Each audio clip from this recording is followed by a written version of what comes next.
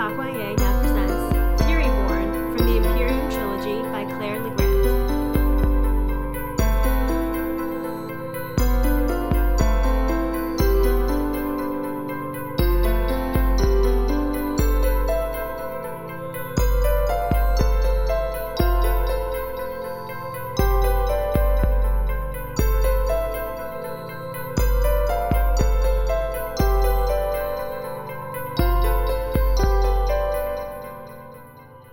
Welcome back to M&K Talk YA. I'm Marissa Snyder. And I'm Katie Bradford. And this is our young adult fiction podcast.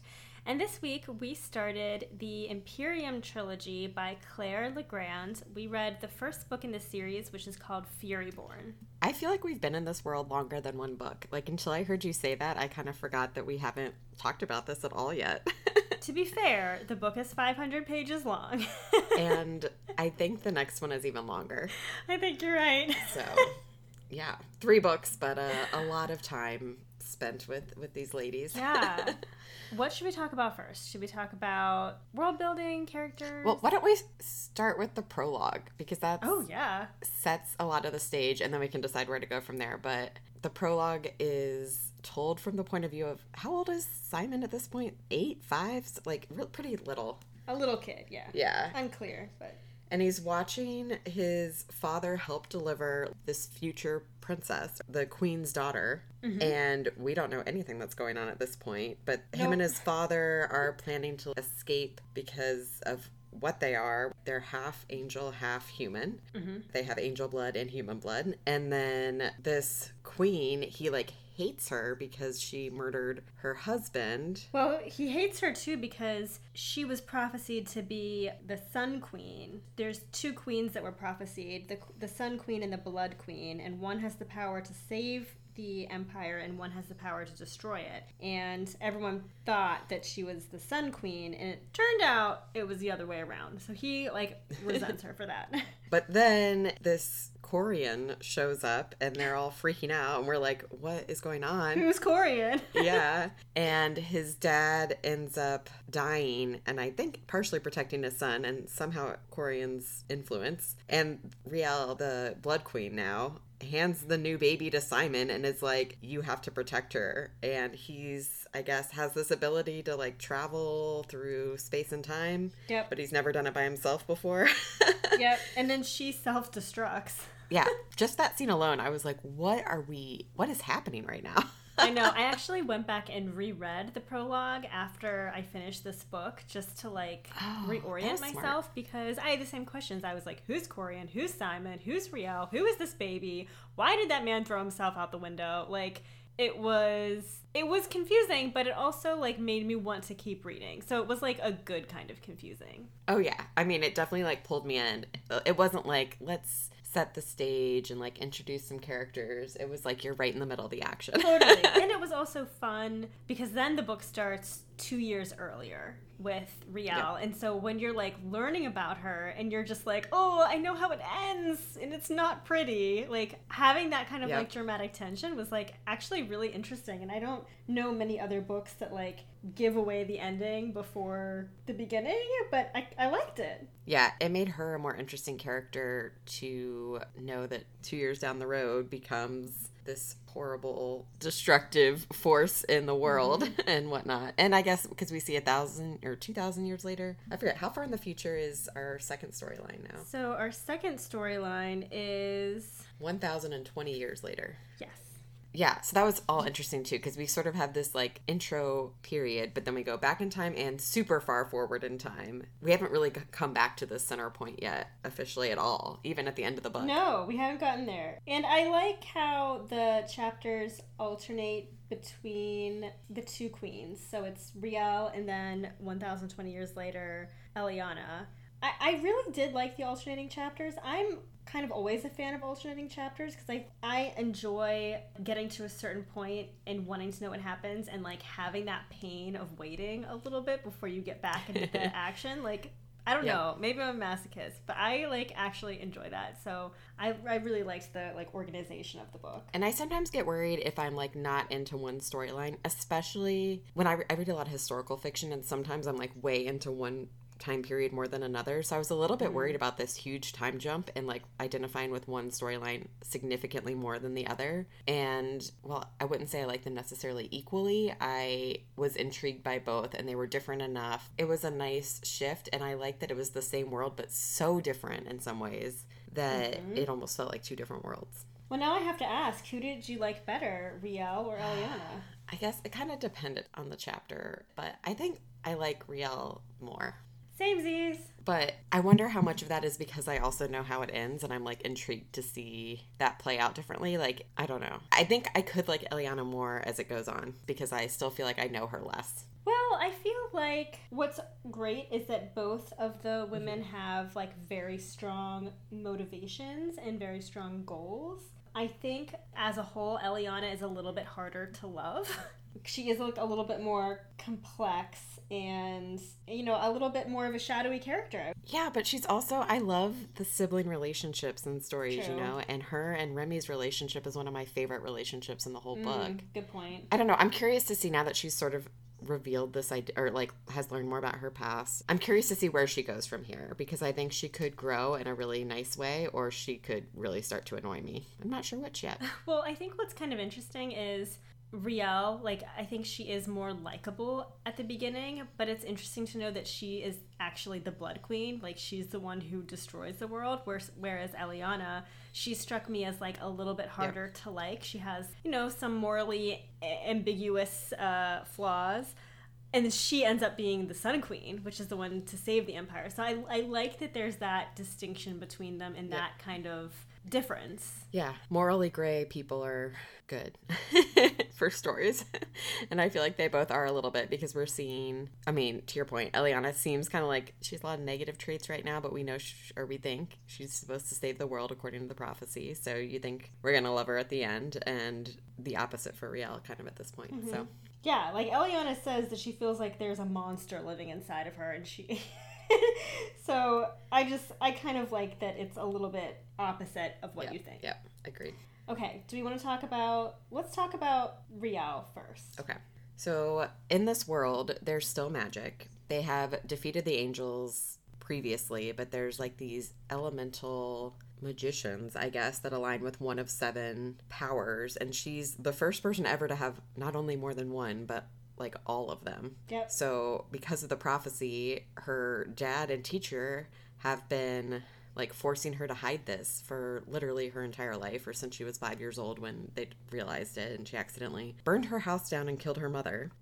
So that's a lot of baggage to deal with, and the way they've been trying to hide it too, like she's so... Oh, they've been like drugging her and keeping her prisoner to like keep her powers hidden. And remember that scene where they were talking about how her trainer like held her under water and she had to not fight him? Yeah. It just sounds terrible. Yeah. The methods are not great. But somehow she's BFFs with like the crown prince and the crown prince's cousin, and like the 3 of them are inseparable. And I'm still a little bit confused by what her dad's role is, that it's just the 3 of them growing up. Yeah, that was unclear too. He's like the army head or something, maybe? Some kind of like general, I think. Lieutenant, something like that. So yeah, right away, complicated daughter-father relationship. Yep. Also, I think the author did a really nice job up front explaining the magic system and explaining like why Rielle was special and why she was dangerous. Yep. And I don't know what it is. I'm such a sucker for elemental magic systems. Like, I love them so much. And I really love Chosen One stories. And I really like prophecies. So, like, this book just, like, ticked all the boxes for me. I love how everyone needs to have, like, a casting in order to do their magic. And it has to be something that they've actually created themselves in order to, like, unleash their magic. But Rielle doesn't need a casting. And... yeah, she can access, like, all of the elements. I also kind of liked how there were 7. Or maybe, are there always 7? But I felt like Shadow is not necessary. You have, like, the primary 4. And then I felt like there was even more to this than some simple magic systems. Exactly, yeah. So they have sun spinners who work with light, shadow casters who work with shadows and can, like, create illusions, firebrands, wind singers, water workers, earth shakers, and metal masters. But yeah, you're right. There are like some extra cool ones in there. Yep. And we get like more and more lore as we go through the book too. And I know at the end there's a table, at least in my book, that showed some of it, but like they're each associated with one of the 7 saints that locked up the angels, and there's a lot to it. There's like a city or a temple dedicated to each one, and it was cool to see that, and then also see 1,000 years later where this is like not believed and magic isn't really active in the world anymore, but they still have these stories from 1,000 years ago, and yeah, it felt like different worlds. And the world building was fantastic too, I think. I loved how we have these quotes at the beginning of every chapter that's like, it reminds me of like the Young Elites. Remember how like Marie Lu does that, where there's like an account almost of like a history of the world, and we get like so many people's perspectives. We get like Ludovind's father's perspective and Tal, her teacher's perspective, and like it's just such a great way to build a world and introduce information without like trying to work it painstakingly into your manuscript. Love that. Yep. I also really love the relationships that Rielle has. I really like Ludovind, so she's like her best BFF. But there's some tension there because Ludovind is engaged to Prince Audric, who Rielle has liked for ages and who also likes her in return. Yeah, and like is even an understatement. They're like obsessed with each other. Oh my goodness, some of these sex scenes were making me blush. I think this was like the most explicit book we've read in terms of like love making. Definitely up there. Especially from like a romantic sense. I feel like Nevernight also had some explicit sex scenes, but they weren't as, I don't know, romantic's not even the right word, but like they felt different than these. They did, but I thought they were like really well done. Yeah, they didn't like offend me, but yeah, I definitely would have been blushing if I was in public, I think. I was surprised because we don't get a lot of sex in YA, and it was nice to like actually have that part for once and have it be like really well done. And they both had like romantic relationships, but neither story was 100% revolving around the romantic relationship, which I also appreciated because they're, you know, in their late teens. So yeah, boys matter to them, but like they're also under so much pressure and like doing all this other. I like that it wasn't like heavy on the romantic relationship, and I like that it was definitely a big aspect, but it wasn't the only thing going on. I also love that there wasn't a love triangle because very quickly Ludovind is like, I have no interest in this prince. Like, have at it, girl. And I appreciated that. Yeah, it's complicated from a like, how do we get the logistics right, but not from an emotional standpoint at all. Right, exactly. And then I also liked Rielle's relationship with Tal. And I thought his character was really interesting to me because I feel like in YA, we either get the young love interest or we get the older mentor who was like old. And Tal is like so fascinating to me because he's not a love interest. He's slightly too old to be a love interest. He's like in his early 30s. But there is this kind of like crushiness that Rielle has on him where she's like, it's like the believable relationship of like crushing on a teacher or something like that, where like, you know, nothing's gonna happen, nothing will happen, it would be inappropriate if it did, but it was really believable and like felt really real to me. And I was like, that's not a relationship that you often get in YA either. Like, you either have this young love interest or this older sexless mentor. We don't really get the in-between, so I appreciated that. And you're right, because it never got icky. Like, it did feel just like something, crush on a teacher. Yeah. Although I had more complicated feelings about him and their relationship when I found out like how far he had pushed some of these things. And I know he did it, but I mean, like, their relationship is complicated too. Totally. Like, I think he does love her, not in a romantic way, but in a like older sibling or a uncle way or something. But like, he cares about her. He had to, in some ways, just like torture her, and that's so rough. Yeah. So the book opens with Rielle and the prince making this stupid mistake. She accidentally reveals her powers to everyone, and now the king is not pleased and like rightfully afraid because there's this prophecy that like 2 queens are gonna emerge and one's gonna destroy the empire. And it's like crazy new magic. Like the fact that she can wield things without a casting and access multiple powers. And I think also it's scarier for them because it wasn't like there's someone in the world who can do this. It's like there's someone who's been in my house every day for the last 18 years or whatever. So now she has to do these trials to prove that she's the Sun Queen. Because if you can choose, that made me laugh. I was like, what? But it's really like it's to prove that she can control her powers and to prove that she is loyal to the Empire and will not destroy them, which was like kind of a cool setup. And I like, because I always liked the political aspect too, where there was sort of this degree at some point where they're like, oh, let's do these in public. Let's get the people to like love and support you too. And I'm curious to see that play out even further, especially knowing that she destroys the world. So, which was your favorite trial? Oh, that's a good question. I don't know, maybe the metal one. Oh, where she has to rescue the kids. The stakes just jumped so high, and it was kind of interesting to think about how this like contraption was shifting and moving and stuff. It reminded me of like running a gauntlet or like American Ninja Warrior or something, where like the gears are turning and the cages are shrinking. What was your favorite? Scary. I liked the water one. I liked when, like, the jellyfish attack her and she, like, separates the water. I was just thinking that one would be so boring to watch. Boring? Because everything's happening underwater. I mean, like, to be a spectator. Oh, for the spectators. That's a good point. I did like that she had to, like, assemble the trident because it totally reminded me of, like, Legends of the Hidden Temple, like, assembling the Silver Monkey Shrine or whatever. That's, like, the vision that came to mind. So I think that's why I liked that one. The metal one was cool too. I also really liked the fire one, and that one was like a little terrifying because Tal, again, his idea was to like, oh, let's recreate the house where your mom burned in this fire, and I'm gonna put myself in the middle of it, and here's your chance to save me as you couldn't save your mother. Like, that is messed up. I know. I don't think that's like good psychology stuff. Like if you're facing your fears or you're facing past trauma, I don't think that's how you do it. No. I'm pretty sure that's not the proper way. Yeah. And the thing was that she didn't even have to do that trial. She insisted on it because she was like, no, fire's my weakness. Like, I have to prove myself. Ugh. And I'm glad from that perspective, not the way the fire trial actually worked out, but I'm glad that she faced fire for herself. And I also, from a like see visually perspective, think that scene where she turned the fire into feathers would have been really cool. Oh, speaking of feathers, I don't know why, but I love that she has a flying horse friend. Yeah, why wouldn't you love that? That's awesome.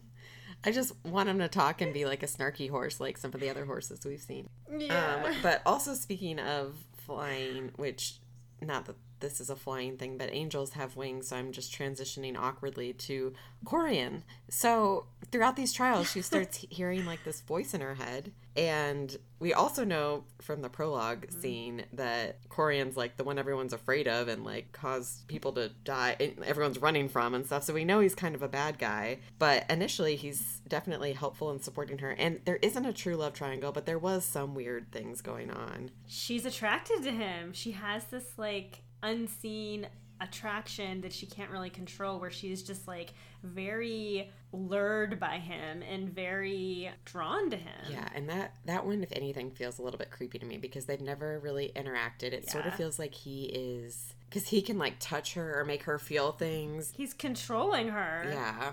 Yeah, I think he was controlling her. And you saw it escalate, right? Like, he started out being like so sweet and so supportive, and then like you saw his jealousy when she slept with Audric. And even, like, he starts getting jealous of, like, her friendship with Ludovan. And he starts trying to control her and starts trying to separate her from her friends and be like, no, choose me instead. Which is, like, very manipulative. They're all going to turn on you. They don't understand you. But at the same time, he's also, like, helped her and supported her at certain points. But then, right after the fire trial, he demonstrates that he is not a good guy for the first official definite time. So he has, like, this mind control ability. And we do find out he's one of these angels that got locked up previously by the saints. And he's one of the ones who's escaped. Mm-hmm. And he can, like, possess people's bodies or, like, control them temporarily. So he's, like, having people turn on their friends and brothers and their own people. And there's, like, this terrifying scene where everyone's doesn't know what's going on and havoc is everywhere, and he's basically telling her, come find me, which was also weird. I was like, why? I feel like there's other ways to get to her than this, but okay. And then she does find him and doesn't go with him. She fights back and in the process kills the king, burns him, her dad, Ludovan, and Ludovan's dad. Doesn't she kill like 4 people? Yeah. And she burns Corian and like sends him away injured for the time being. Also, Ludovind's dad tried to kill her previously. We forgot about that scene, so that was complicated. But their friendship endures until we find out that Ludovind's been keeping a big secret. And I am so glad we got something about Ludovind, because at a certain point I was like, this girl is too good. Like, there's no way you wouldn't be angry at your friend at this point. Even though I know, granted, she didn't love Audric, she was okay with that. You're still going to be married to the dude, and like, you're essentially giving... There's a way to do it properly. Yeah. Or communicate, or like, yeah. And then when, you know, her father tries to kill her best friend and she fights back, and yes, her father absolutely deserves to be punished, but... Strangling him using her powers in front of everyone was not the right way to go. Well, and Ludovind just seemed so okay with it. Like, so just, like, fine with everything. Like, not even a little bit angry, which didn't seem super believable to me. So then when we discovered that that Ludovind actually died at age 16, and an angel has been impersonating her, that totally made more sense to me. That was so interesting. And at first I was like, how did they not realize? But then we also find out this angel had been like observing / following the three of them for like 10 years before that or something. And she escaped with Corian. Yep. Yeah. So Corian is ultimately trying to like get revenge for the angels and like rule the world, and doesn't seem like a good or caring to human type of person. Whereas Ludovind's angel possessor is like, this was 1,000 years ago. It wasn't you guys. Like, I don't have any ill will to you. This is wrong to do. Mm-hmm. And she was sent to protect Rielle. And now, has developed like true affection for Audric and Rielle. This book is giving me serious Lonnie Taylor vibes, I have to say, just with like the angels and like the opposing sides, and I'm loving it so much. I don't read enough books about angels, and I actually really like them. Like, I will take angels over fairies any day. I love in both books this idea that angels, like the allusions to angels as we know them in our world and our like Christian tradition and stuff like that, but it's so twisted too, where like they're the enemy, or they're, you know, like totally. Christian tradition for the most part is like angels are great, wonderful, next to God, protectors, all this stuff, right? And like that is not the case in this book. These angels are bad news. Most of them, at least. Yeah, I love that. Oh, okay, so that's Rielle's side of the story. Shall we fast forward 1,020 years to Eliana? Sure. So she's living in the same world, but magic has basically gone away since Rielle's time, and Eliana at least doesn't believe in it. Remy does believe all the old stories, her brother. She's, in order to survive, become like an assassin or a for-hire rebel chaser. Is that what you call it? This was like, I had to like really focus to understand this. I don't know why it was hard for me. It shouldn't have been, but...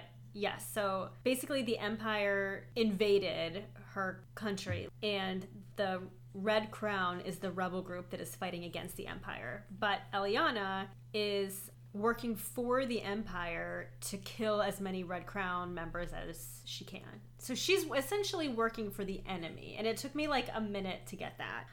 And she has this like, you know, inner turmoil where she feels guilty that she is working for the enemy, especially since her friend and lover, Harkan, his like entire family was killed when the Empire invaded. But she also needs to provide for her mother and her brother. And, you know, her father has been missing these past 3 years, and her mother is disabled. And she does have this like pressure to provide for her family, so she like does what she needs to do to survive. And it's definitely not a loyalty thing. It definitely is, to your point, like a survival thing. It's like, this is the best path to protect the few people I actually care about. And she's not unaffected by it. Like, she does feel... She pretends like she is unaffected. But... Yeah, which is like a total coping mechanism. Well, and it's interesting because she like learned this from her mother, and her mother's the one who even gave her that coping mechanism, right? Like, it'll consume you if you recognize it or whatever. So I am actually kind of curious to get more of her mother's backstory. Adopted mother, we find out, but yeah.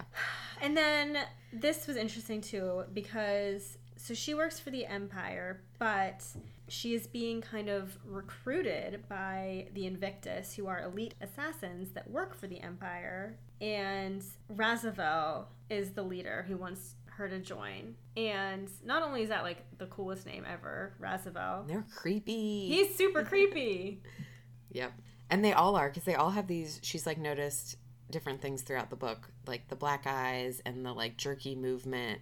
And we ultimately get more and more exposure to this, where various people close to the emperor they can never like eat their fill or like find sexual pleasure. They can't be satisfied. They're always hungry and starving and looking for more. They can't be hurt. They can't be satisfied. They can't die. Now, is that true of the Invictus or just of the Atatrox? Because there are the Atatrox who are like the Empire's soldiers, and they have like the black eyes and they're like robots. And then there's the Invictus, and I was like getting them a little bit confused. But I feel like just everyone across the board is like invincible, it seems.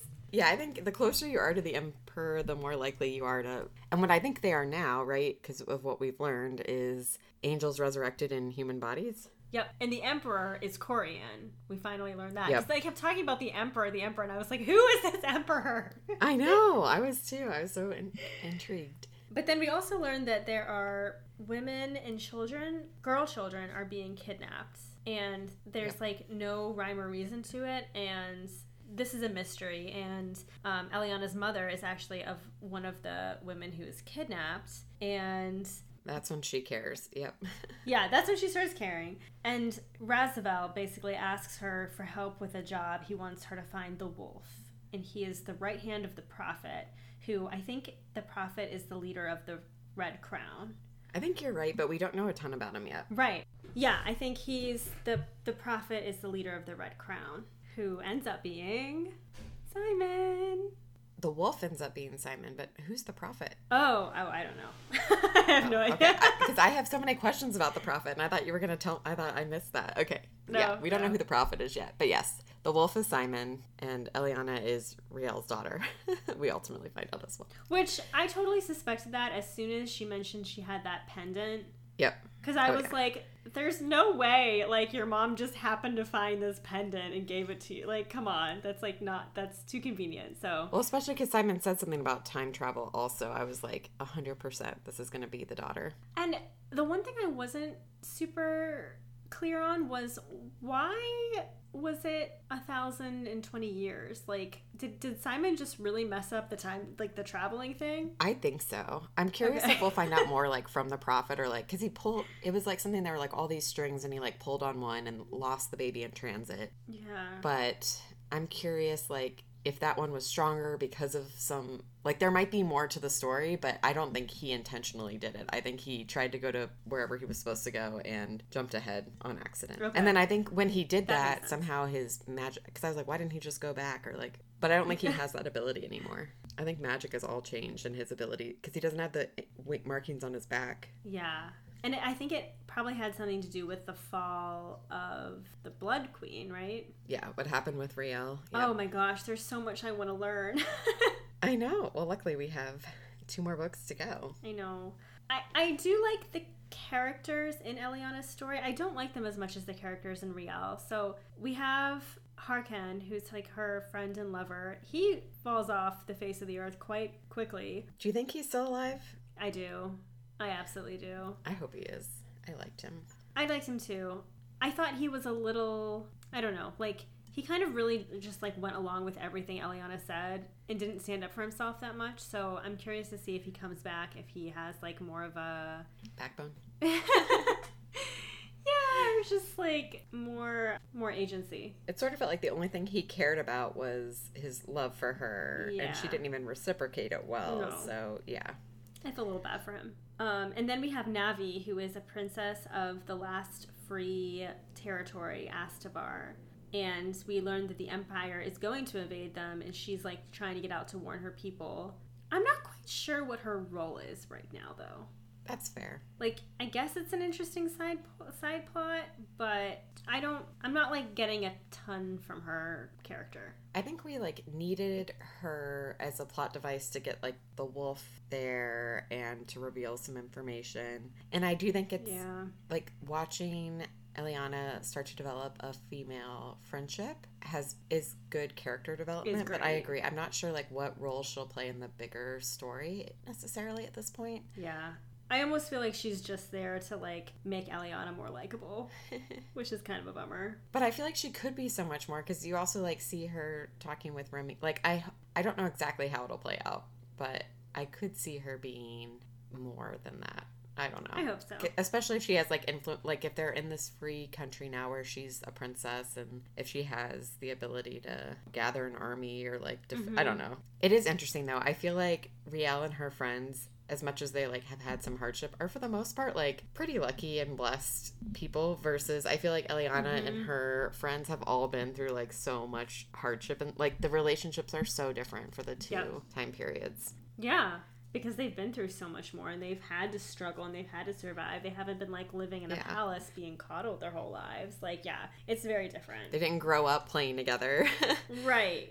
Which totally makes sense given their characters and how, like, they have to make hard choices. It's part of their lives, and they've had to make really hard sacrifices, and it's not fair. But yeah, the two women, Rielle and Eliana, do just feel very, very different. Which I really like, and it helps that the worlds are different, they're very different, their voices are, like, I'm not struggling at all between the two storylines with, like, where am I now? And it is cool, like, how Remy will, like, share stories from the past that help us understand what Rielle, like, it's cool how the stories still inform each other, but they could almost be entirely separate. Totally. I think the fact that they are so different really helps this book with the back and forth chapters, and with the characters, just keeping them straight. Because you could almost tell the story chronologically, and I don't think it would be as good. Like, I like the way it's told, but you could just like have book one be like Rielle up until the prologue scene, and then like jump ahead 1,000 years, but like I feel like that would be so disjointed. Like, this is such a cool. I really like the structure. Me too. So then in Eliana's story, we meet the Wraith, Zara. Oh, yeah. And I liked this.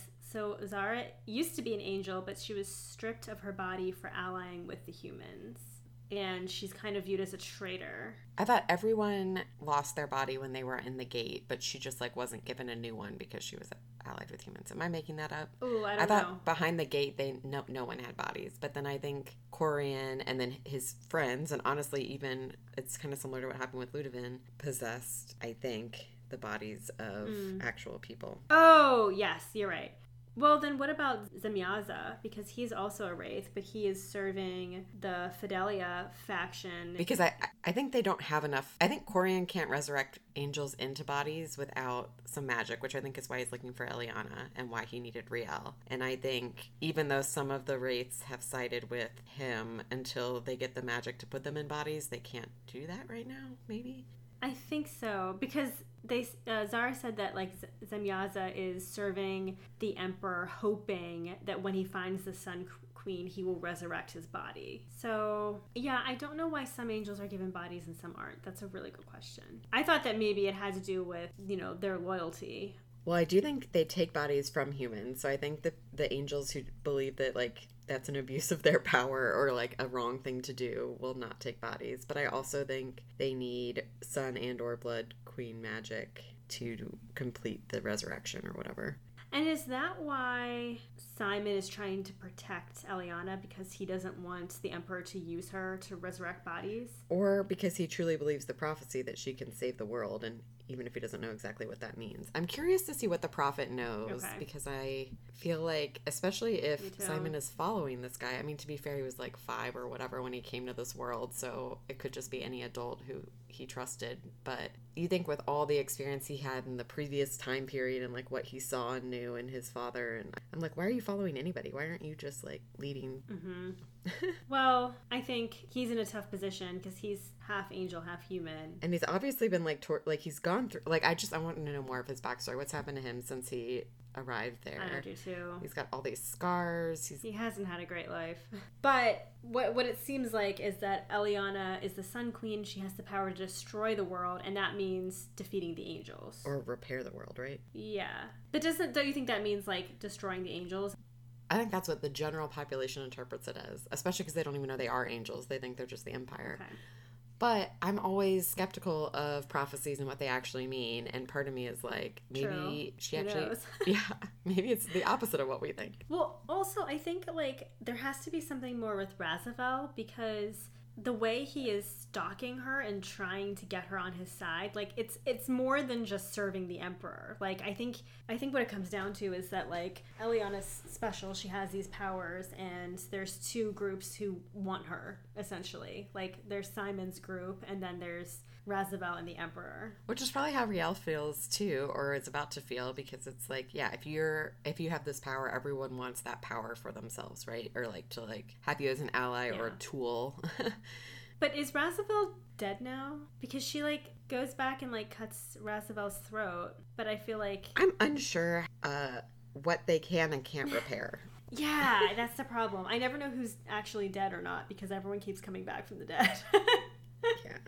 It's also interesting because Eliana has that power too, right? She can heal quickly. Yeah. But Rielle didn't have that power, or at least not so far in the story. Well, they did say all the magic changed. Yeah. So but then doesn't it seem like Eliana just got elemental magic at the end when she like released all of her, when she caused that storm and stuff? I don't know. I'm curious if she still has there's still questions, I guess. Nothing where I'm like, this doesn't make sense, but just things where I'm like, I'm intrigued. Tell me more. Yeah, that's how I feel too. Because, I mean, it's also interesting that, like, Rielle is the Blood Queen and she gave birth to the Sun Queen. Like, I did not expect that to be how the two queens came to power. Like, I didn't expect one to birth the other. And then Eliana essentially has, like, also inherited the power of the Blood Queen. Yeah. So I thought it would be more straightforward of, like, Blood Queen's Sun Queen. But now it's, like, there's a blending of queens and their powers, which is, like, a little bit hard to keep straight. It's also interesting because remember when she was born and Rielle was saying something like, I thought that she would die or that I would kill her. I would kill you. So I'm curious if these storylines intersect some other way besides just that scene that we saw. Yeah. Like, is that the only moment that mother and daughter were actually physically together? Or with the ability to time travel and all this magic, I'm curious if there's another way that Rielle jumps forward, even forward than where we are, or Eliana goes back. Like, I'm curious if there's another interaction where they're like both grown or the same age or the age they are now, but they somehow communicate or interact. Or yeah. Well, the author did say that this book used to be 3 times as long, so maybe it was all in there at one point and got taken out. I'm sure we'll get it in later books. Yeah, she said she was working on it for like 14 years on and off, right? Yeah, that's amazing. Love it. But, I mean, clearly a lot of work went into building this world. I can't even imagine how, like, keeping everything straight in your mind, oof, that could not have been an easy task. Yeah. It was interesting, too. I read a little bit about the author, and she, like, wanted to be a writer when she was little, but when she, like, went off to college and stuff, wanted to be a musician, and that's, like, what she went to school for. And then this idea hit her, and that's, like, when she shifted back to writing and ended up getting a degree in English and a graduate degree in library science. But I'm curious if we'll see any, like, musical influence at some point in these stories, or if her other books have any of that at all. I always love hearing people's backgrounds. I've read the Cavendish Home. Oh, you have? For Boys and Girls. Yeah, I have read that. And her other book, Sawkill Girls and the Winter Spell series, are on my to-read list, but I haven't gotten to them yet. I haven't read anything else by her yet, but... I mean, I would read more by her in a heartbeat. I think she's a really great writer. Again, long book, but it didn't feel long. I also read this one pretty quickly. And I appreciate that her writing is solid, but she doesn't try and be overly writerly, I guess. Like, it's very good writing, but she's not using, like, a bunch of flowery metaphors or, like, some books we've read where it's, like, it almost reads like poetry, but it's very ambiguous. Like, there's none of that here, which I really appreciate. It's just, like, solid, good writing, which I love. And it is still pretty plot driven, but I think the characters, even outside the two main characters, are being developed. And I'm curious to see some of them develop more, but like sometimes I feel like if you're so plot driven, like you don't know anybody. I feel like I know a lot of people. I agree. I feel connected to the characters. Like, there are so many characters in this book, and I think that was my problem with Ember and the Ashes. There were just so many characters to keep straight, and I didn't really feel connected to any of them. But I feel like really good about the relationships and the characters in this series. Like, I'm really excited to find out what happens to them, which is awesome. Agreed. Hopefully it keeps up for the next 2 books. I always get nervous when I like the first book that I'm going to be like disappointed with the rest of the series or something. Well, hopefully that doesn't happen.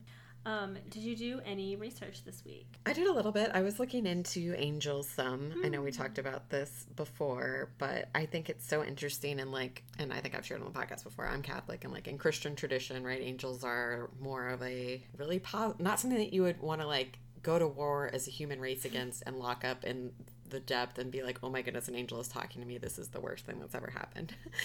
But I was a little bit curious about what some of the parallels are. So I was reading this article about, do angels know your secret thoughts? And of course, what? A lot of this is, based off of different theological whatever stuff. But so angels in general are considered they're not as knowledgeable as God, right? So they're not all knowing like God is.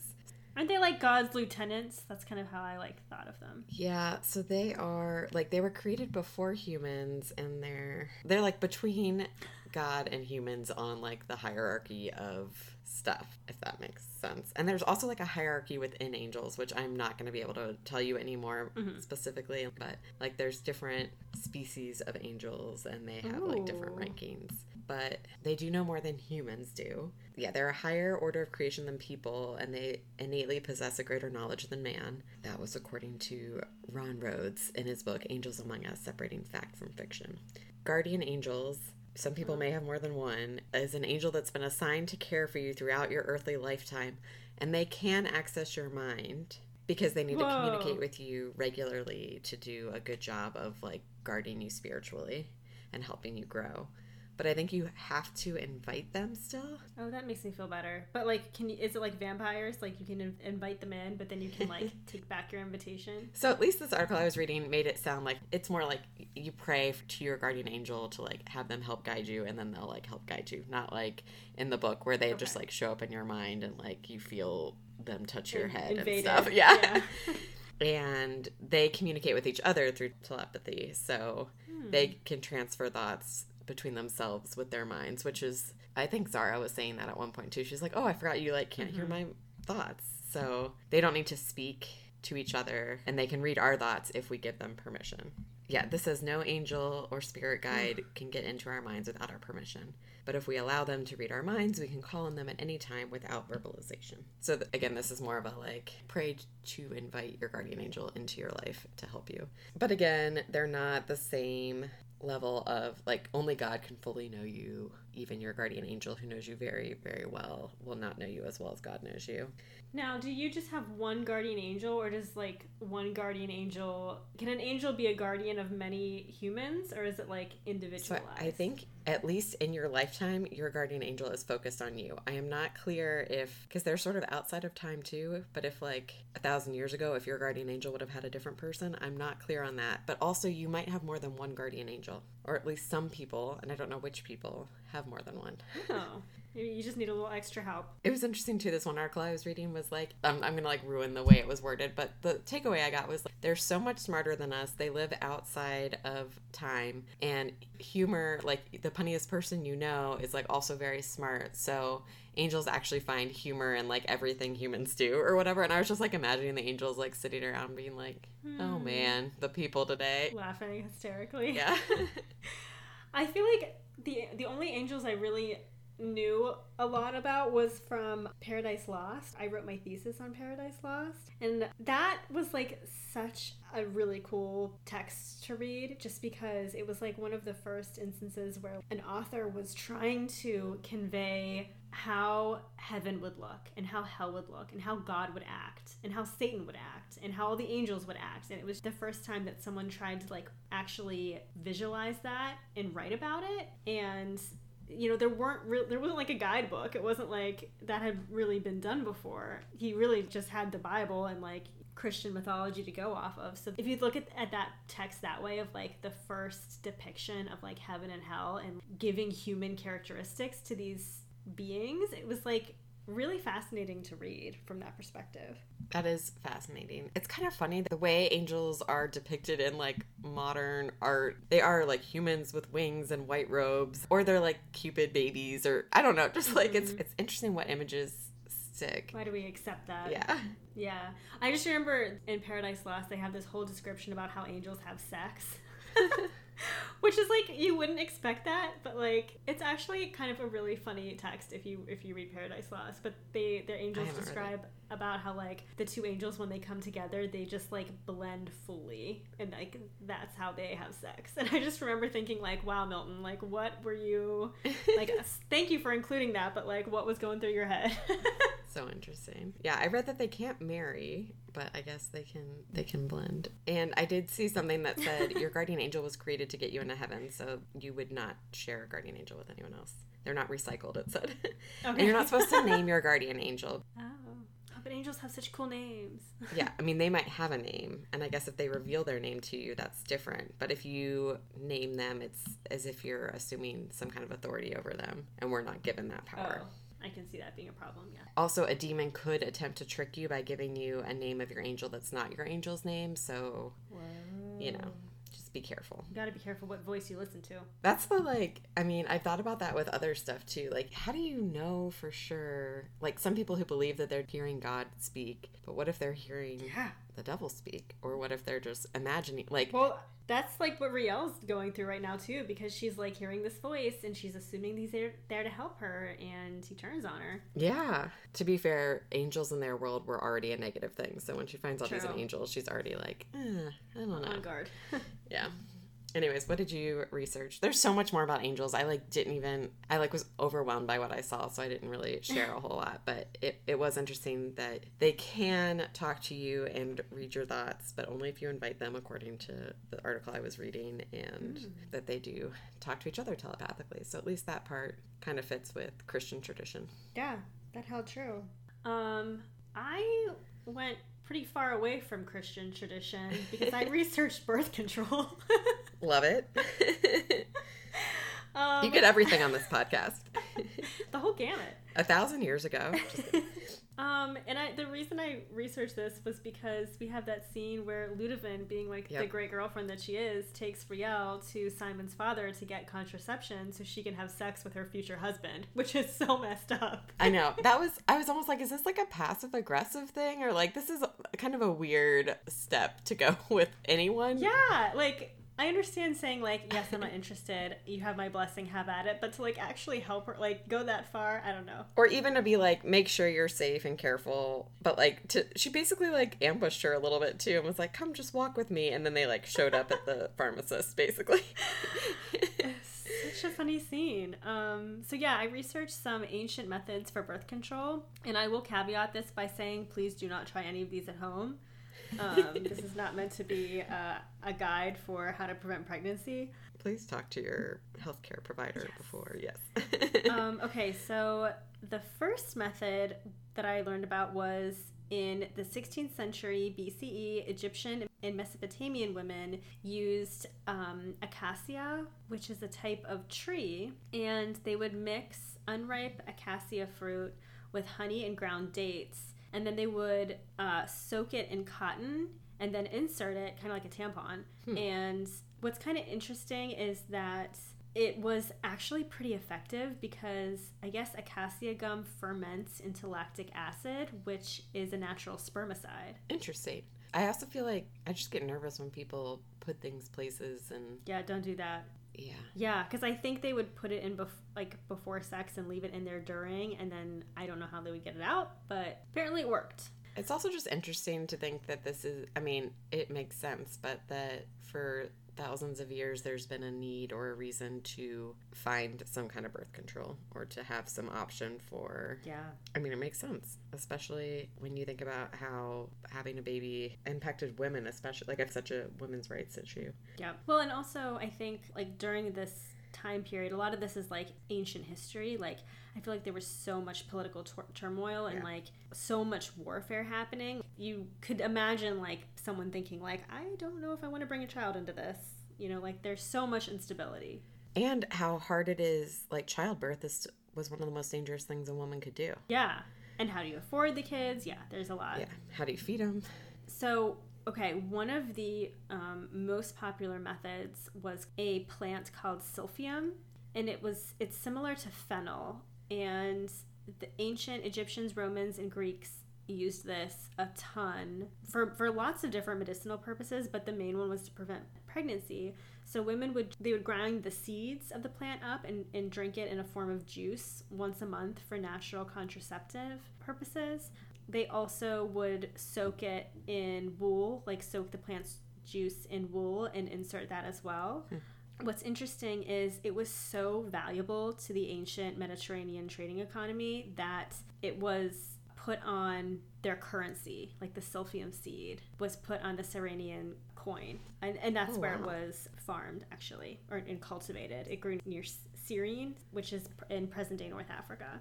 Does this plant still exist? No. So like the plant was so popular that it became scarce. And so they tried to grow it outside of the region where it grew in Libya, and it wouldn't flourish. It wouldn't grow. And so it became like very coveted, very scarce, but people still were using it so much that it eventually went extinct. Wow. Yeah, it went extinct between the 1st and 2nd centuries CE. But what's really interesting is it was so effective that people tried to, like much later, people tried to kind of recreate the extract. So they found like a relative of the plant, and they found that in low doses, it was nearly 100% effective in preventing pregnancy in rats. Huh. So much so that like they think that silphium was it was one of the main reasons why Rome had such a low birth rate. So like the Roman Empire was like really afflicted by low birth rates. So much so, in fact, that like the Emperor Augustus, he was setting a tax on people who were unmarried and who didn't have children because they were like so desperate to raise the population. And there's a lot of reasons for the low population. Like I said, it was like a time of warfare. Child mortality was high. Infanticide was still practiced, especially among girl children or girl babies. So like there were some other reasons for it, but they think that this plant, like it was so effective that it contributed. Definitely contributed. Yeah. Yeah. So then I also looked at earliest examples of condoms. So the Romans used oiled animal bladders to create like condom-like sheaths to wear during sex. In China, they were made out of oiled paper or lamb intestines. Some were made out of tortoiseshell or thin leather. And they were often like one size fits all, which I don't know how that worked, but... Probably not great. Yeah. And it wasn't until the 18th century when they started being made out of linen or animal intestines. But yeah, none of that sounds comfortable. Tortoiseshell? Nope. Nope. I don't think so. Roman women were also told that sperm could be expelled by coughing, jumping, and sneezing after intercourse. I'm just imagining like, oh, gotta do my 10 jumping jacks while sneezing. And then women in Greece and in the Mediterranean area sometimes used pomegranate shells as cervical caps. Huh. Yeah, so they would like carve out a cap out of pomegranate shells and insert that. They also used sea sponges rinsed in acidic lemon juice. And another one was Queen Anne's lace or wild carrot. So the seeds, they said, could be used as a contraceptive method because they actually block the production of progesterone, which is necessary for pregnancy. Wow. That's like crazy when the science actually lines up with like ancient practice. I know. That's what I think is like so interesting. And another popular method was animal dung, like crocodile excrement or elephant feces. Wait, what would they do with it? They would put it inside themselves. That doesn't seem sanitary. No, but they did say that what it might have done was, I guess, animal excrement is very alkaline and it could kill the sperm. I don't know. That's what they said. And no one was willing to really test the hypothesis out in later times. Again, do not try this at home. Oh, they used olive oil. Some people used olive oil internally. And that was because they thought that it would slow sperm's mobility, which is kind of interesting. Interesting. Yeah. Some interesting examples of contraception. Wouldn't recommend any of them, but some of them were pretty effective. No, and it is fascinating. I didn't know that thing about Rome's low population either. So that's kind of crazy to think. I mean, again, multiple factors involved, I'm sure, but... Yeah, they said between the year 1 and 500 AD, it was estimated that the population declined within the Roman Empire. It declined from 32.8 million to 27.5 million. Wow. Yeah. yeah, that was my research. It was kind of very tangentially related, but kind of interesting. No, definitely. And it's also interesting to think about. I feel like at different points in history, that would just be like common practice to know or collect something versus like very much like had to be done secretly or like through a network of people to like the acceptability of using contraceptives. I feel like has also shifted so much in history. Yeah, and I think it's interesting how it was so many of these was like designed for women to be taken care of. Like I only found one example where it was recommended for men to be taking the control of the situation. The action. Mm-hmm. Yeah, there was like one doctor who recommended men crush juniper berries and put them on their nether regions. But yeah, most of it was like, yeah, the woman is the one having to experiment. Dealing with the consequences. And dealing with the consequences, yeah, and trying to find something that works, so. Cool. Well, should we... talk about the next book? Let's do it. I'm excited. Whose turn is it to... Jinx. I don't remember. I don't remember either. I feel like it might be my turn because I don't think I had the book last time when we read it. Yeah, I think you're right. Okay, so why don't you tell us a little bit about the next book, which is called Kingsbane. Okay. I'm so excited. Two queens, separated by centuries, must fight for their crowns as a rising evil threatens everything they love. Rielle Darden has been anointed Sun Queen, but her trials are far from over.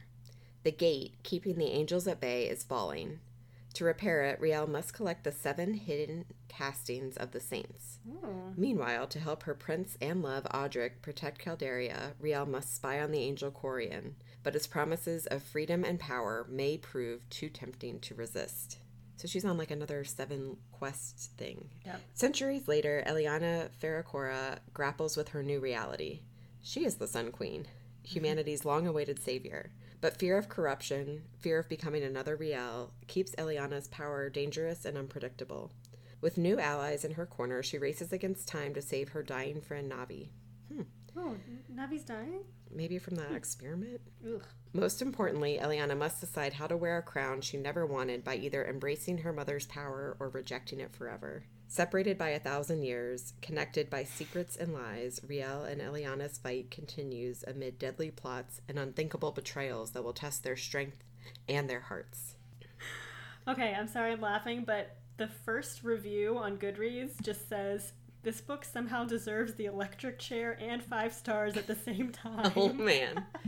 We'll have to remember that when we finish this book and see if we agree.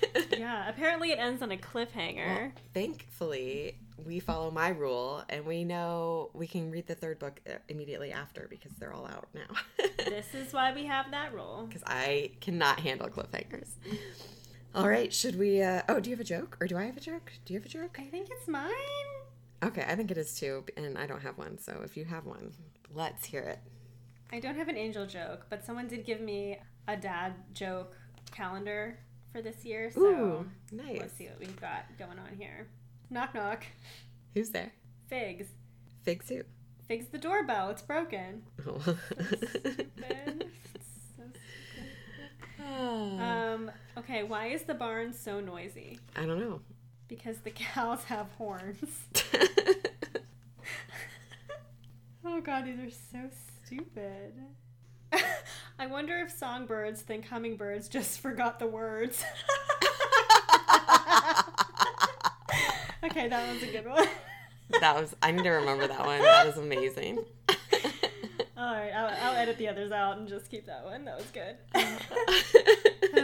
Okay, if anyone wants to get in touch with us, you can email us at mnktalkya@gmail.com. We're also on Facebook and Instagram at mnktalkya. And if your guardian angel has spoken to you, please share your story with us. And please don't try any of those contraceptive methods, please. Yeah, we don't want to hear any stories about those. Bye, bookworms. Go get a library card.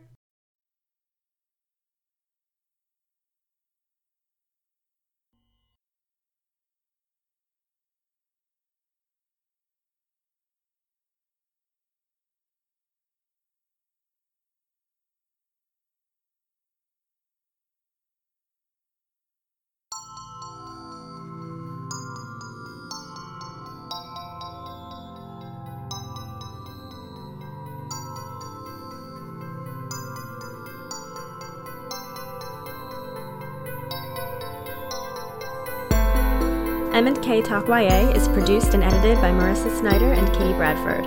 Original music composition by Timothy Milkey. Logo design by Marissa Snyder. For updates and extras, visit mnktalkya.com or follow us on Instagram and Facebook.